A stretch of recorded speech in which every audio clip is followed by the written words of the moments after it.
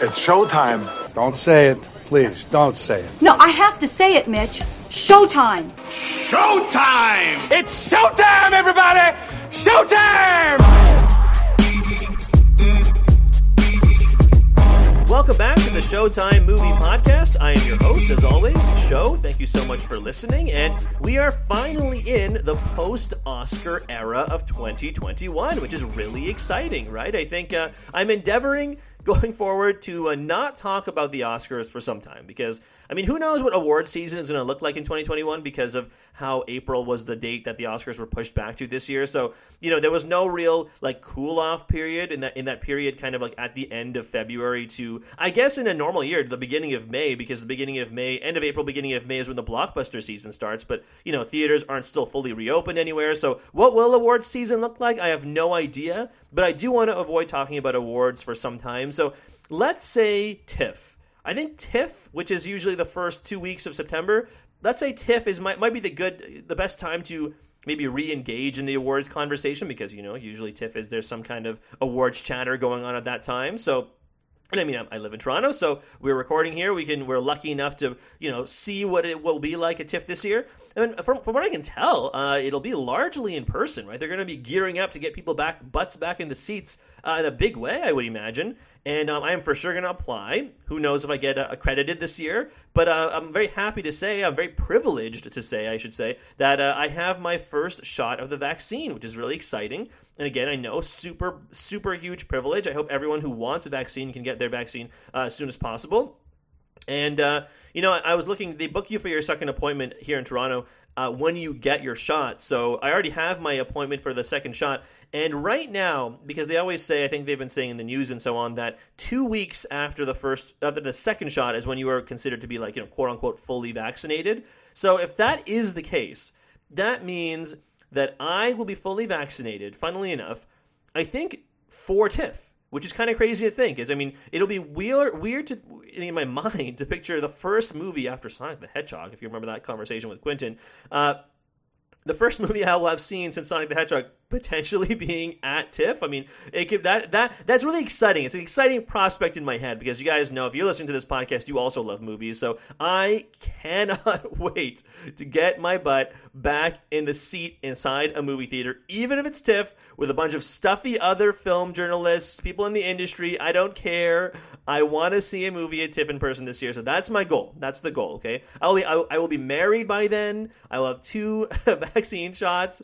Hopefully everything, you know, in The Simpsons, like, everything's coming up Millhouse, everything's coming up Show. We hope, right? So we hope that between now and the end of August, beginning of September, things don't go pear-shaped, let's say, right? Don't take a turn for the worse. So we'll keep our fingers crossed, and I keep my fingers crossed for any of you who are listening if you are in similar circumstances or worse circumstances, certainly. So I hope you guys are all staying safe. For this episode of the podcast, however, because we're avoiding talking about anything, you know, super intense, I wanted to do an action movie episode. And I think this episode is going to be fun because all of the movies on this episode are action movies, right? We're going to talk about Nobody. We're going to talk about the new Mortal Kombat movie, and we're going to talk about the latest Tom Clancy, attempt at an adaptation without remorse. All different, very different action movies, I gotta say. And look, I'll say this as well. If you've listened to this podcast in the past, you know that I love action movies. I will talk about any kind of action movie. It doesn't matter if they're A-list action stars in them. Doesn't matter if they're C or D tier movies. Doesn't matter if they're not in English. Doesn't matter if they're in French or if they're Indonesian or they're from Hong Kong or I love action movies. I will watch any kind of action movies. Actually, there's one that I think it's called Paper Tigers. I've been seeing some people tweet about. That one looks pretty interesting. Maybe we'll get that in a future episode, right? I love action movies, and I think it'll be fun to discuss these different kinds of action movies. So again, Nobody, Mortal Kombat, 2021 Mortal Kombat, I guess I should say. Maybe we'll do a look back on the original, quote-unquote, original one from the 90s at some point. But either way, the 2021 version of Mortal Kombat, and like I said, Tom Clancy's Without Remorse. So without further ado, let's get right into it. Bob Odenkirk stars in Nobody. But I'm just a soul whose intentions are good. Oh, Lord, please don't let me be misunderstood. When I first saw the trailer for Nobody on YouTube, I initially thought it was a joke, right? Like, not in the sense that it wasn't a real movie, not going to get made, but kind of that it was a spoof, right? Or like a satire on something else, because, I mean, look, Bob Odenkirk was the star, right? And then I watched the trailer, and then I realized that they actually are trying to sell you on the idea that Bob Odenkirk, from Mr. Show and, of course, Breaking Bad and now Better Call Saul, is as an action star, right? They're trying to sell you on him as an old man action star, right? And I guess, look, Taken did it.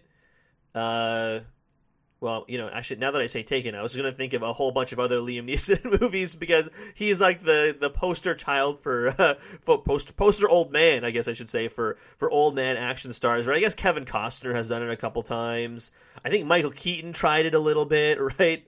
And now Bob Odenkirk. And you know what? I gotta say, if you only need one takeaway from this review, it's really that I think I did buy him as an action star. Isn't that funny? Like, I think I actually, in the end, believed after watching Nobody that Bob Odenkirk could play what he referred to himself as an auditor for all the... He referred to himself as an auditor for all of the 3-letter agencies, right? So, I mean, like, the FBI, the CIA, the NSA, whatever else, right? In Canada, we have CSIS, so perhaps that wouldn't work. That's a 4-letter agency. And the Mounties, I don't even know if they have a...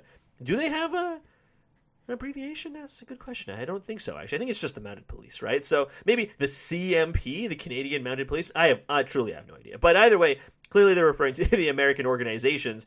And yeah, because he refers to himself as an auditor because he's the last person you'd ever want to see at your door. And as a quick aside, as someone who worked for a major bank in this country in the audit department, he's totally right. No one likes auditors. No one wants to see auditors because it means something has gone terribly awry. Either that or like there's the suspicions that something has gone terribly awry. And if there is, oh boy, you're going to get sorted out real quick by the auditors, right? So, look, I appreciate the discussion. I don't work there anymore. I'm curious what my former coworkers think. I should text one of them just be like, hey, did you guys see Nobody? What do you think of this depiction of auditors? I bet, knowing them, I bet they get a kick out of it. But I digress. Nobody, Bob Odenkirk. The only other two, like, notable people in this movie, I would say, are Christopher Lloyd. And yes, that Christopher Lloyd from Back to the Future, right? Great Scott! That Christopher Lloyd, and Clue, certainly, when he played Professor Plum. But Christopher Lloyd as, I want to say his name was Hutch Mansell, right? I think it was Hutch. I was going to say Butch, but it's Hutch, I want to say. And Mansell. Connie Nielsen is his wife. Christopher Lloyd is his father, and RZA is his adopted brother. It was funny, I heard his voice. Like, you don't see RZA until the very end of the movie. You just hear, like, whenever they have conversations, they kind of had conversations via this, like, I guess it's like some kind of spy radio or something, right? They just talk to each other. And so you hear RZA, I'm like, man, where is that? Why is that voice so friggin' familiar? And then you see him, I'm like, oh, it's RZA from Wu-Tang, right? Which is, well, I gotta say, it was pretty funny. But either way, yes, the main characters are, Connie Nielsen's barely in the movie, right? So it's she's like the kind of like wife who, I guess it's implied she knew about his past, but just figured he had left it all behind. And they have kids now, and he's like adjusting to being not necessarily a married man, but like the domestic life, right? And yeah, Christopher Lloyd is the father in a retirement home, and RZA is his kind of other, I assume, assassin brother. And look, I mean, by and large, not enough action in Nobody, I would say, right? Like, I think the trailers kind of capture parts of all the major action sequences. The villain is like a pretty generic Russian bad guy. He like, he's kind of like the Russian Le Chiffre from like Casino Royale, right? He's like except not nearly as scary or intimidating as Mads Mikkelsen. He's like I said, generic mob Russian boss.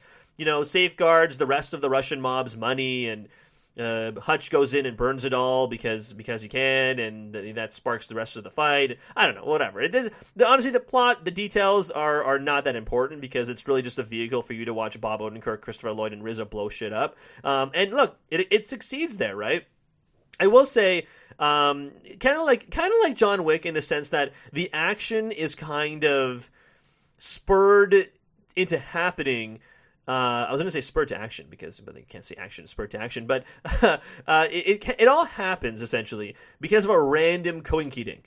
basically, right? Like, Hutch is home one day, and his house is broken into by two desperate criminals who are just looking for cash. They break into the wrong house, and Hutch, like, they get chased off, and, you know, he doesn't take a swing at the person with a gun because he sees the gun isn't loaded, but of course no one else sees that because they're not some kind of special ops former soldier or whatever, right? And they all lose their respect for him, and everyone finds out, and I guess, like, in an effort to regain some control of his life, he tracks them down, and, you know, it kind of spirals out of control from there because on his way back from tracking them down, he sees these 4 hooligans getting on a bus. Haven't used that word in a long time, a hot minute, right? Hooligans. But he kind of runs into these guys on a bus, and he beats the absolute living piss out of these guys, and turns out one of these guys is the brother of the Russian mob guy. And then that kind of spurs all the... So kind of like John Wick, right? Just like how Keanu Reeves meets Alfie Allen at a gas station. He kind of mouths off. They follow him home because he has a sweet car. They kill the dog, and that spurs John Wick back into action, right? And I'm making the comparisons to John Wick because I think it was the director of this movie is like an alumni of the John Wick franchise, right? Much like the director of Atomic Blonde with Charlize Theron is also an alumni of the John Wick franchise. And frankly, if you were to tell me that both Atomic Blonde and Nobody are like how do we want to say this? Like a sidequel, right? Alternate prequels, or frankly just straight up set in the John Wick universe, I would believe you. And again, maybe they're setting it up for that. Maybe it's like a backdoor way into creating like the John Wick CU, the JWCU perhaps, because we know the John Wick movies have created like such a rich, expanded universe, let's say, of lore when it comes to the Assassins and the Continental, and there's the Continental TV show that's coming out, right? So maybe it'll all be related. Maybe it's not. Maybe this is its own self-contained thing. But in my headcanon, I believe that Hutch Mansell is a character in the John Wick universe. But either way, look, I mean, again, like to go back to the beginning of the review, it's about you buying Bob Odenkirk as a badass action hero. And I think I do. I gotta say, I think I do. He handles the choreography relatively well, and most of it's gunplay. You kind of see it when he fights the 4 younger guys on the bus. He gets his ass handed to him, but as the fight goes on, he becomes like more and more competent. So clearly, a guy who's like shaking off the rust. And by the time you get to the very end of the movie, and he's like, you know, doing all the crazy stuff in the warehouse and setting like the Home Alone of killing bad guys, basically, you know, you believe that too. I will say it's a little too neat because Christopher Lloyd, again, as his father, and RZA as his adoptive brother, you know, they come to his rescue, basically, and the 3 of them, the Mansell family, I guess, fight off the you know, nameless goons of the Russian mob, and like they don't miss once. Like, don't get me wrong, it was satisfying. It's funny to see Christopher Lloyd smirk at the camera and fire a shotgun, or, you know, Bob Odenkirk fire pistols into exploding, you know, like Home Alone style, like rebar flying through the air and stuff. It's satisfying to watch RZA like no scope 3 guys in a row and then use the recoil from the I guess the barrel of the gun or whatever to hit another guy. Like, it's all cool, but because they just don't miss at any point, it's kind of like, okay, like, do I buy this? Do I entirely buy this? Right? But I mean, ultimately, I guess it doesn't really matter because you really are in this, like I said, to watch the 3 of them kill a bunch of dumb idiots, and they do that, and they accomplish that with aplomb, let's say, right? So I guess the idea is that Nobody kind of does accomplish what it sets out to do, even if the pacing is a little off, right? Not a lot of action in the first half, a little too much of setting things up in the first half, right? I want to say as well, not a lot of other characters in the movie. It moves a little slowly sometimes, even though the action is ultimately, I think, worth it. It's a mixed bag, right? It's a bit of a mixed bag. I'll put it this way: if John Wick is the majors when it comes to new gun-fu action movies, like the new wave of these kinds of action movies, if they're the majors, and if Atomic Blonde is probably like a slightly less good major league team, right? Like if John Wick are the Dodgers, and now I'm really getting to the weeds here if you're not a baseball fan, so I apologize for this, but if John Wick are the Dodgers and like Atomic Blonde are like, I don't know, the Blue Jays, let's say, then Nobody is like the double A team, not even the triple A team, the double A team in the minors, right? Not quite there, glimpses of things that are good, but not quite as good as you want. Not yet. maybe, right? But I will say it's not because of Bob Odenkirk. It's just the way the story was told, I think, kind of let the characters down a little bit, but ultimately it was an entertaining watch, if ultimately a little bit forgettable. Also, now that I think about it, I think the director actually was not the alum. I think it was the producer of the movie was the alum from the John Wick series. I believe the director, now that I think about it again off the top of my head here, was the guy who directed Hardcore Henry, if you remember that movie, that first-person perspective movie from a couple of years ago, and it was kind of filmed almost like you're watching live-action Call of Duty, right? So, anyways, it's not really important, right? I just came to me as I am thinking about it. But like I said, I think Nobody, a little forgettable, but a fine action movie for some random weeknight. Although I paid full price to rent this one on Cineplex Store here in Canada, so if you're waiting to watch it, it's not so good that you can't wait to watch it. So maybe, wait for it to come out at a cheaper price or, on some deal, because it's fine. It's a fine action movie, but no John Wick, not quite yet. The next film up here is, of course, Mortal Kombat. And if you remember, this is not the first time the eponymous Mortal Kombat, the eponymous fighting series, has been attempted to be adapted for the big screen. There was an original adaptation, and I'm not sure when it was, and I'm not going to look it up, but I want to say it was in the mid-90s.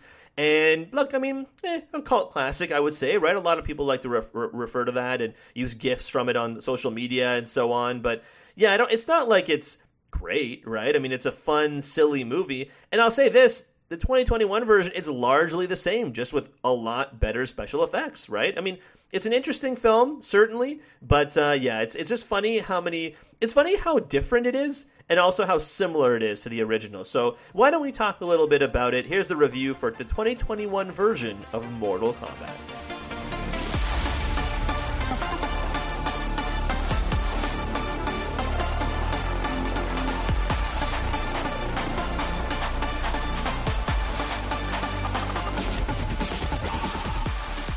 So Mortal Kombat, the movie, 2021 version of Mortal Kombat, or I guess I should say Mortal Kombat, because they don't actually say this in the actual movie. You get like the flawless victory, or the finish him, or Kano wins, and stuff like that, but I don't actually think they ever scream the Mortal Kombat like they do in the song. It's possible I missed it, so if you watch this movie as well and I just missed it, please let me know. But I always, that's what I think of when I think of Mortal Kombat. I think of like some of the characters, certainly, but I think of the song, bum, bum, bum, bum, bum, bum, bum, more than I think anything else. And I gotta say, I was a little bummed they didn't use it, but I mean, what are you going to do? It's not exactly like a huge thing that takes away from your enjoyment of this movie. And look, if you're looking for the Twitter-length review of this film, it is simply that Mortal Kombat is okay, right? I've seen some people saying that this is one of the better video game movie adaptations ever, and I kind of disagree, because, like, I guess it's what are you wanting out of a video game? Do you want something that's faithful to the source material? Do you want a good movie? And then it like tells a good story, right? Because Mortal Kombat is one of those things, and it's not the second, right? It's not the latter. I think it is relatively faithful to the video game itself, right? Because let's be real, even though there is lore and rich kind of backgrounds for each of these characters, when you think of Mortal Kombat, you think of selecting a character from a menu, and your partner or the computer selecting a character as well, selecting your stage, and often I think it was just random, and then you fight. That's it. You fight, and then you get the fatalities and the finish him and your lives and so on, right? It's a video game. It's a fighting video game, right? And so I think in that respect, with the little fun things about like the training sequence where you see Liu Kang fight Kano, and Kano keeps sweeping the leg, and he keeps jumping up and down, and then Kano says, "Oh, well, is that the only move you know?" Yeah, I mean, absolutely. It's a question I've asked my friends who have played the original, and I'll be honest. Right off the hop, I've only really played extensively the first one. I think I've dabbled with the other ones because some of my cousins are fans of the Mortal Kombat series. But I mean, I had a Sega Genesis growing up. That was my first ever video game console, and Mortal Kombat for the Sega Genesis, alongside I think Sonic the Hedgehog 2, I want to say, were my two first ever video games. So Mortal Kombat, I'm only really familiar with the original characters, right? Like Sub-Zero, Liu Kang, Scorpion, Raiden, Kano, Sonya Blade, Johnny Cage. I think that's it, right? I think that's it. And of course, like the Goro and the bad guys and so on, right? But in terms of playable characters, I'm really only familiar with the original guys. So when you have characters in this movie like Raiko and gosh, Nitara, I think there was one. There was one Melina character. There was, Cabal was the kind of like Fallout-y looking guy. And look, I don't know squat about those guys. I'll be completely honest. If you want to know if I think they're true to their video game counterparts, I have literally never seen those guys in any video game before, because the only ones I've played are 1, 2, and I think I played like 10 for 10 minutes at a Christmas party with my cousins a couple years ago, and that's about it, right? So but again, look, the choreography is okay, the action is okay, and the plot and narrative is frankly crap. But I don't think you really. Does that really matter, right? Again, what are you wanting out of your video game movies, right? But I think, look, the problems I have with this movie are twofold. One is the main character, Cole Young, who I believe is played by an actor named Louis Tan. And I don't think this is necessarily his fault. It's just he exists, I want to say, for no other reason than to be the stand-in for the audience, right? I mean, how many times do you see that in movies, right? The character is like a blank tablet, and he exists only for you to project, like, because he doesn't know jack squat about any of the events going on, so all the characters are explaining things to him, i.e. to you, the audience, because he doesn't know anything about it, right? And that's not a problem in itself if the guy was cool or had any kind of redeeming qualities, but he is so much a blank tablet that, like, he's completely uninteresting. He has no personality. He has very little dialogue. And then even when he gets his powers, and we'll get to how they explain that all these characters having essentially superpowers in a second, when they get to that, his powers are lame. He essentially grows police batons and armor. Like, to put it this way, he essentially, his superpower, and as they refer to in this movie, it's Arcana, right? Arcana, Arcana. And that's something you have to discover your Arcana through some kind of life-changing event, right? So presumably Sub-Zero experiences Arcana before the events of the movie. You see Kano experience it. Off-screen, you see Sonya Blade experience it. Liu Kang had already experienced his when you meet him in the movie. So, like, whatever, right? The Arcana thing, a quick way of explaining how they just develop superpowers in the quote-unquote real world, right? But, I don't know, like, his Arcana was that he just grows armor. He grows literal plot armor, just so Goro can beat him up a little bit without him dying immediately, and then he kills Goro. Like, I gotta say, I went to go read some reaction to this movie after I watched it earlier, and all I could think of was, why aren't more Mortal Kombat fans upset about the fact that this lame character Cole kills Goro? I mean, do any of you guys ever play those games? Goro was hard to fight, especially if you fought him as like a little kid. I don't know. It just seemed kind of wrong. It seems wrong to me, I guess. But like, here's the thing: the movie really gets going when Jax tells Cole to go find Sonya Blade, and then he meets Sonya, and then she essentially explains what Mortal Kombat the tournament is. She explains the powers, she explains where they have to go, they fight together, like, against Reptile, I think. And all I could think of was, at the end of the movie, was, why the hell wasn't Sonya Blade the main character of this movie? Right? Like, she should have been the focus of this movie. Like, she already has a built-in plot. She's already looking for fighters with, like, the dragon birthmark thingy. She has her arc built in. She wants to be a fighter in the tournament or whatever. The actress herself was better. And then the Cole guy, and she had, you know, and then at the end of the movie they have the little tasty bit that you wanna consume, because they're obviously gonna make this into a sequel or a franchise if they can. And she's going to find Johnny Cage. Also, if you're a Johnny Cage fan, he's not in this movie. He is, like I said, the tasty bit. But it's the perfect setup, right? I don't really understand why she was not the star of this movie, because he sucked in every respect. And again, I don't necessarily blame that on the actor, but there's, like, it doesn't seem like they gave him a whole hell of a lot to work with. But, like, the whole plot with his wife and the kid, and I don't know, it was completely unnecessary. Okay, so that was one thing. And my second major beef with this movie is the choreography, and it was kind of disappointing, right? Because you would imagine for a movie that's based on fighting, they would, you know, like, have good choreography. And again, look, if you've seen movies, martial arts movies, let's say, action martial arts movies, right? Like, if you've seen The Raid, which I know it's unfair to compare this movie to The Raid, because The Raid is probably one of the best action movies probably ever, right?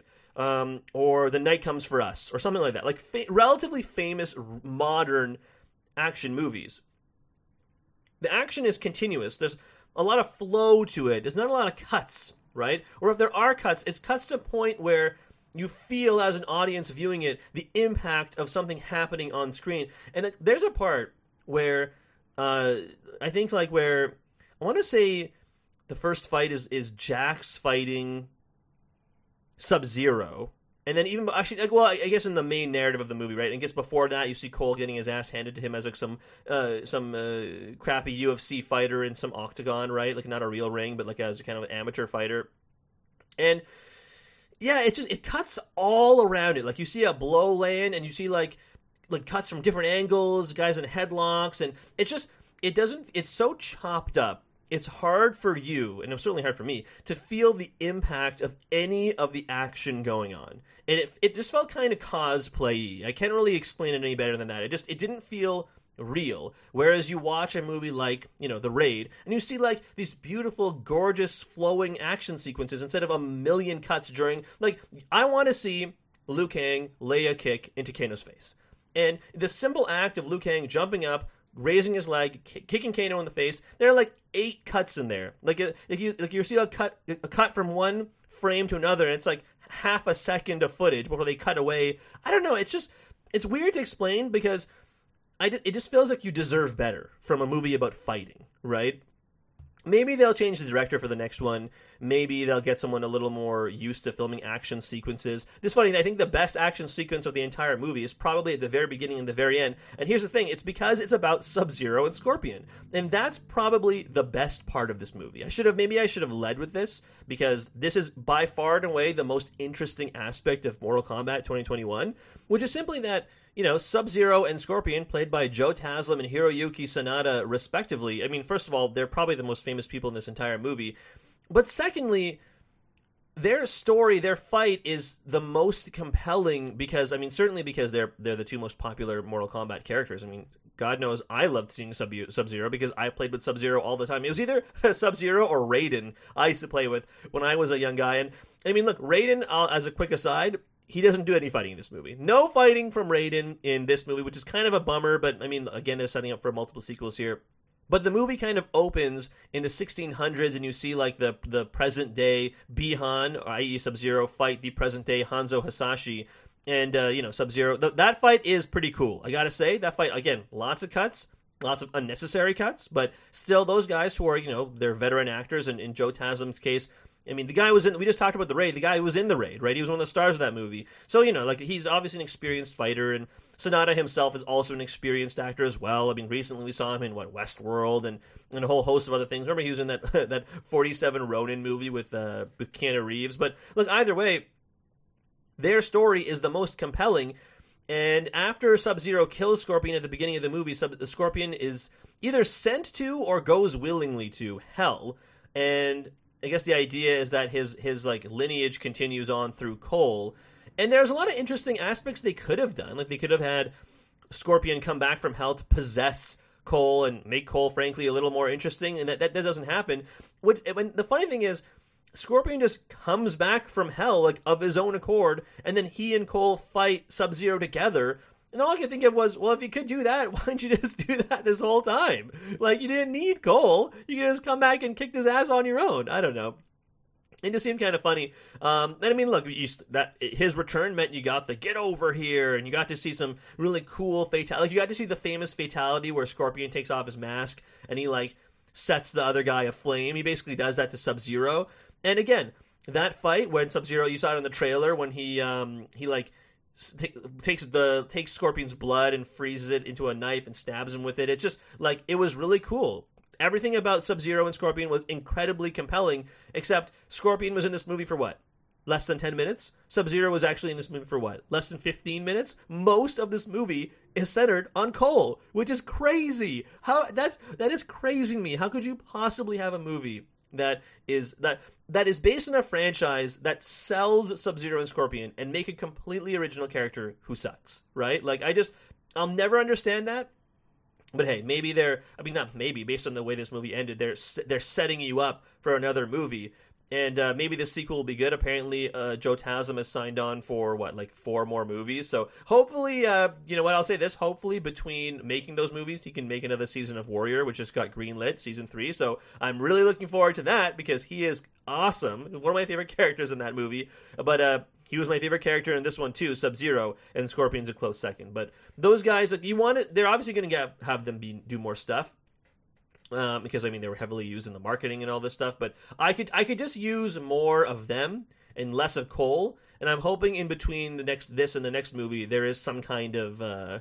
like they come to their senses and realize they don't really need Cole. So we'll have to see. We'll have to see who they cast for Johnny Cage as well, because like I said, he was the tasty little bit, and I mean, it wasn't long there, right? So I guess we'll have to see. Again, I think between the choreography, between the main character, I think Mortal Kombat can only be called okay. I think it can only really be called okay because of that. I think if they clean those things up for the next movie, maybe you might have a success on your hands, but right now, because of that, it's not that great. But either way, if you're a fan of Mortal Kombat, I think there's enough fan service in here for you. But for like a general audience just wanting a good action movie, unfortunately, not quite the fatality I'm sure HBO and Warner Brothers were looking for. The last film on this episode of the Showtime Movie Podcast is the latest attempt at adapting a Tom Clancy story. And I mean, gosh, there have been so many... I mean, there are just a lot of Tom Clancy books, period, right? So, as you might imagine, for a very successful author, there are probably a lot of Tom Clancy adaptations, right? So, here it is, Without Remorse, starring Michael B. Jordan.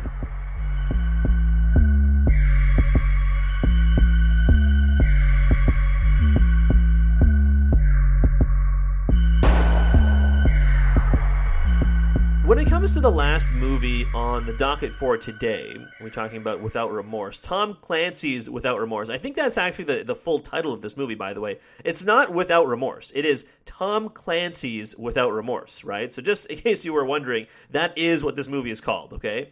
I haven't actually seen a ton of Tom Clancy movies. You know what I mean? Like, I've seen a couple of the ones. I remember Ben Affleck played Jack Ryan in a couple of them. And obviously Harrison Ford played Jack Ryan, and I think Chris Pine, right? I think that was one of the more recent ones with Kenneth Branagh was the villain, I think, and Keira Knightley was in that movie, I want to say, right? So in the Ryan-verse, as I think it's referred to, for Tom Clancy's series of books, right? I admit I'm not super well-versed, okay? I'm not super well-versed in I guess the lore of the Ryan-verse, right? I mean, the MCU it is not, even though certainly it's been around for much, much, much longer than the MCU. Hell, I mean, I wouldn't be surprised if eventually they came out and said, you know what, we wanted to model things after the kind of sequential series of movies that the Ryan-verse did in like the 80s and 90s and so on. So, you know, I've seen Sum of All Fears, and I've seen Clear and Present Danger, and I've seen those other movies as well, but I don't really know much about the character Jack Ryan because I've never really read the Tom Clancy novels. Funnily enough, I used to read the Robert Ludlum novels a lot. The Robert Ludlum novels, which of course, I would imagine not a lot of people know the other novels that Ludlum wrote, but of course the three most famous ones are the Jason Bourne novels, right? He's the creator of Jason Bourne. And his other non-Jason Bourne novels are terrific. They are brilliant. I think they are some of the best spy, kind of action spy thrillers or whatever that I think I've ever read. And I've always wanted to see the Amaterasu Circle get made into a movie. I think there was some kind of rumor that Tom Cruise and Denzel Washington were going to make that into a movie like a long time ago, and that project has since been axed. But I digress. Tom Clancy and Robert Ludlum I'm sure have made up the bookshelves of people who like spy thrillers. And so here we go. We're adapting Without Remorse into a movie. And now look, I'll say, so if you're a fan, I can't exactly promise that I'm going to talk about the comparisons to the book because I haven't read the book. And again, like I said, I'm not familiar with it. But I guess this is supposed to be, I guess, the Iron Man, let's say, if we're going to continue with the MCU analogy, the Iron Man of the Ryan-verse when it comes to what they are hoping to do, I suppose. Because if you recall, this movie is available to watch at Amazon Prime, right, or Prime Video, whatever their streaming service is called, and starring Michael B. Jordan. And I mean, the 10-cent review of this is simply that Michael B. Jordan is cool. He is a cool actor. I think he's like sexy and cool looking, and everything he does, I feel like, is imbued with a sense of like a little bit of gravitas. And I don't know if it's because I've been watching his movies since he was like on The Wire, right? Like his TV and movies since he was a little kid on The Wire with Idris Elba as Stringer Bell, right? I don't know if that's why I feel that way, but I do feel that way. Okay, Without Remorse, I think largely works as like a generic action movie because Michael B. Jordan is the lead. If it was some other random guy, even if it was another A-list actor, I don't think I would have enjoyed it as much. So I think your mileage for this movie may vary based simply on how much you like Michael B. Jordan, because he is the vehicle for which you are watching this movie. So I guess, but that's kind of it, right? I mean, the movie itself is relatively generic. They have some pretty cool set pieces. There's a plane set piece. There's the kind of intro action sequence that you get to know him as a soldier. John Kelly, who later becomes John Clark, and as I understand it, John Clark is a major character in the Ryanverse canon, let's say, Ryanverse lore. And then, there's some really interesting action sequences as well without the set pieces, right? Like, there's the plane crashing, as I mentioned, and there's some interesting gunfights. And, the villain is telegraphed the whole way through. You meet Guy Pearce, and you think, yeah, he's the villain, right? It's that guy. It's not Jamie Bell, right? It's Guy Pearce the moment you look at him, because, Guy Pearce just plays the villain in a lot of movies, but was it Guy Pearce who was the bad guy, ultimately, in The Count of Monte Cristo? Was that Guy Pearce? Gosh, I haven't seen that movie in such a long time. I feel like it was, right? A young Guy Pearce? Anyways, I think it's telegraphed the whole way through, right? There's nothing overtly remarkable about Without Remorse, other than the fact that when Michael B. Jordan takes off his shirt, you think to yourself, God, shouldn't have had that burger today. Shouldn't have had that bag of chips today, because this guy is ripped. Like, that line from, I think it was Tropic Thunder, when Robert Downey Jr. is talking to Ben Stiller, and he goes, "You're more shredded than a julienne salad, man." That's how I feel when I look at Michael B. Jordan without a shirt on. It's kind of wrong, don't you think? It shouldn't be that shredded. No one should be that jacked. But anyways, he is. And again, like I said, your mileage may vary for this movie because it's nothing special. It is simply that it is a generic kind of fine action movie, right? But as I mentioned, it's the Iron Man of the Ryanverse, because after the credits, there is an after credit scene. He basically meets Jamie Bell's character, Ritter, I think his name was, very generic name. And basically introduces himself as the MCU and says he wants to create like a 6-person task force that answers only to a certain person. He wants to present it to the president. People of all different nationalities and ethnicities and all from all over the world, the best of the best of the best, joint with the UK and whatever, right? Like, he wants to create some elite task force, and he wants to call it Rainbow. So a 6-person group codenamed Rainbow 6, right? It was the exact same scene at the end of Iron Man 1 where Nick Fury comes out to Tony Stark and he says, "I want to talk to you about the Avengers Initiative." As soon as, I don't know anything about Tom Clancy, as soon as Michael B. Jordan says, I'm going to call it Rainbow, you think, yeah, Rainbow Six, like one of the more famous video game franchises ever, right? And look, I like video games a lot. I play a lot of video games. We just talked about it with Mortal Kombat, right? So I'm aware of the Rainbow Six franchise. But man, it was, like, even for me, a non-fan of the whole thing, I thought to myself, really? This is the way they're going to do it? Like, really? It just felt kind of, I don't know, not that it felt unearned, because you have to start somewhere, but it just felt kind of like ham-fisted, right? Like, that famous line from Suicide Squad where Will Smith goes, "So what are we, some kind of Suicide Squad?" That's kind of what it felt like, right? He may have well said, "So, I guess we're going to be the Rainbow Six, huh?" I don't know, it just seemed kind of comical. I remember watching it with my roommate, and we both just laughed out loud because of how, like I said, of how ham-fisted it was, right? But look, Without Remorse, I genuinely did enjoy watching it. It had some cool moments. It kind of inspired some dread, especially when, like, he's underwater and it looks like he might drown. It always makes me feel very claustrophobic, so I guess they accomplished what they were set out to do, right? But like I said, it's generic. If Michael B. Jordan wasn't in it, if it didn't have the Tom Clancy title on it, there'd be no reason for you to watch it, right? There'd be absolutely no reason. I got to say, I've never watched the John Krasinski Jack Ryan series on Amazon. And I know I mentioned the other Jack Ryans. I was saving him for the end because I would imagine, based on what I've heard of that show, that John Krasinski and Michael B. Jordan crossover something or other is in the works at some point, because I think they have already said the sequel to Without Remorse, whatever the hell it's called, is actually underway again with Michael B. Jordan. So I would imagine that Amazon, I guess, has some kind of deal with Tom Clancy. I don't know if he's still alive, actually, but the Tom Clancy estate or something like that. And they're, like I said, they're on their way to creating, like, the Ryanverse series of movies and television shows. So, hey, look, kudos to them. If they create a franchise and it works for them, good for them, right? I mean, we can get into a larger conversation at a later date about whether or not being in a franchise is good and whether or not the constant attempts to make franchises are good for the film industry and television industry too, I suppose. But that's a conversation for another day. As far as the review of Without Remorse goes, yeah, again, largely fine. If you like the source material, you will probably hate this because I read the Wikipedia entry, and it is nothing like the like the book. It is like, I would say, judging on my read of the Wikipedia entry for the original book, Tom Clancy's Without Remorse, I would say the only similarity is that they just reused some of the character names. As far as I can tell, nothing about this movie is similar to the book. So if you liked the book, probably don't watch this because you will be disappointed if you wanted to see a straight adaptation. But again, as far as actual action movies go, yeah, it's fine. That's it from me on this episode of the Showtime Movie Podcast. Thank you for listening. Always a pleasure discussing movies with you. I hope we had some fun talking about the action movies that have been coming out over the last couple of weeks.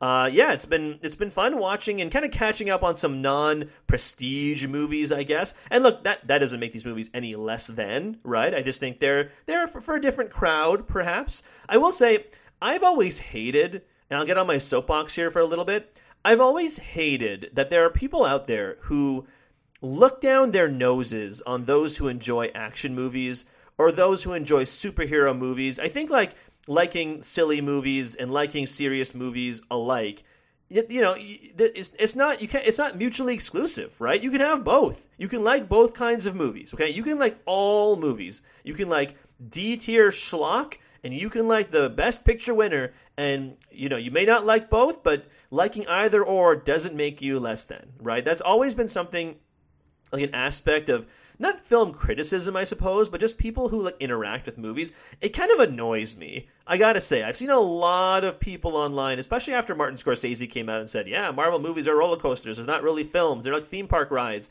right? Look, he's probably right. I'm not going to entirely disagree with Martin Scorsese because I think they are designed to give you a thrill and play to your emotions and give you fan service, right? But that doesn't make them... that doesn't make your enjoyment of it any less than someone else's enjoyment of Nomadland or anyone else's enjoyment of Parasite. I just think that has always really, really bothered me. And it's just, look, if you like movies, let other people who like movies enjoy them, right? If you want to have a conversation about Disney owning, 40% of Hollywood, and how that's bad for the creation of art, that's a valid conversation to have. But at the same time, I do not think it's a negative thing that people can cheer for seeing the Fantastic Four logo when Marvel did that sizzle reel the other day, right? They did that as, it was like a celebration of going back to the movies. And you know what? Why don't I just play a little bit for you right here? I'll just play the little bit of a voiceover from Stan Lee. I love being with people. It's the most incredible thing in the world. What are you doing? Oh, this is nice. That world may change and evolve. But the one thing that will never change, we're all part of one big family.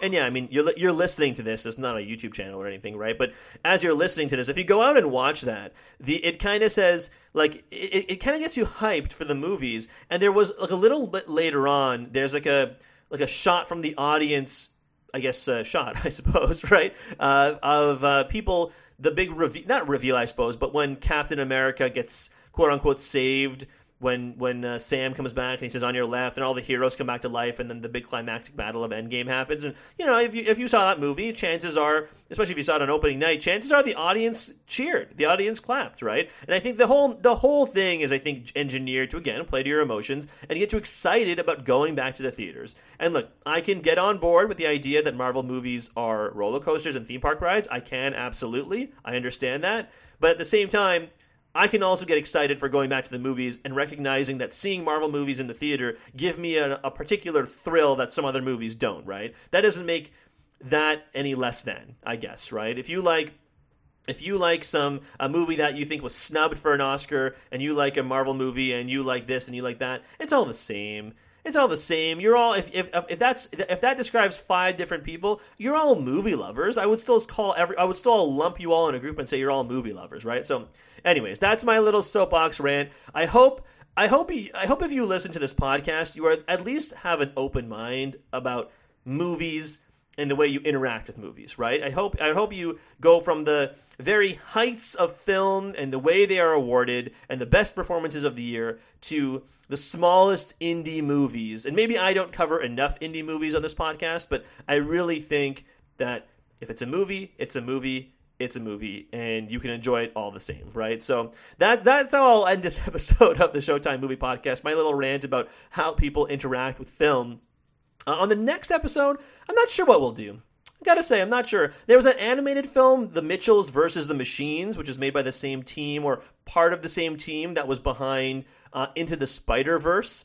Seems like it's an original film. I saw the trailer. I believe it's a Netflix movie. So either way, maybe we'll do that on the next episode. We'll see what else comes out in the next couple of weeks, because we're starting to get into the period of the year where we might be getting a little more blockbusters, right? In the Heights, which is that new musical. I guess it was the original musical that Lin-Manuel Miranda wrote, and now that he is more famous because of Hamilton, he's getting it made into an actual movie directed by John Chu, the guy who directed Crazy Rich Asians. So maybe we'll talk about a musical. I'm not sure we've done that really at all. Have we done that at all? I'm not sure. And next month, I want to say the anniversary of the podcast is coming up. I think the 4th anniversary of the podcast, which I have pretty much glossed over every single year, which is crazy to think. So we'll do a lot of stuff in the next couple of weeks. But for now, I appreciate you all listening so much. I love talking about movies with you. That's it for this episode of the Showtime Movie Podcast. I hope you all stay safe out there. Get your vaccines soon if you want them. But until next time, have a great night. Test your mind. Test your mind. Test your mind. Test your mind.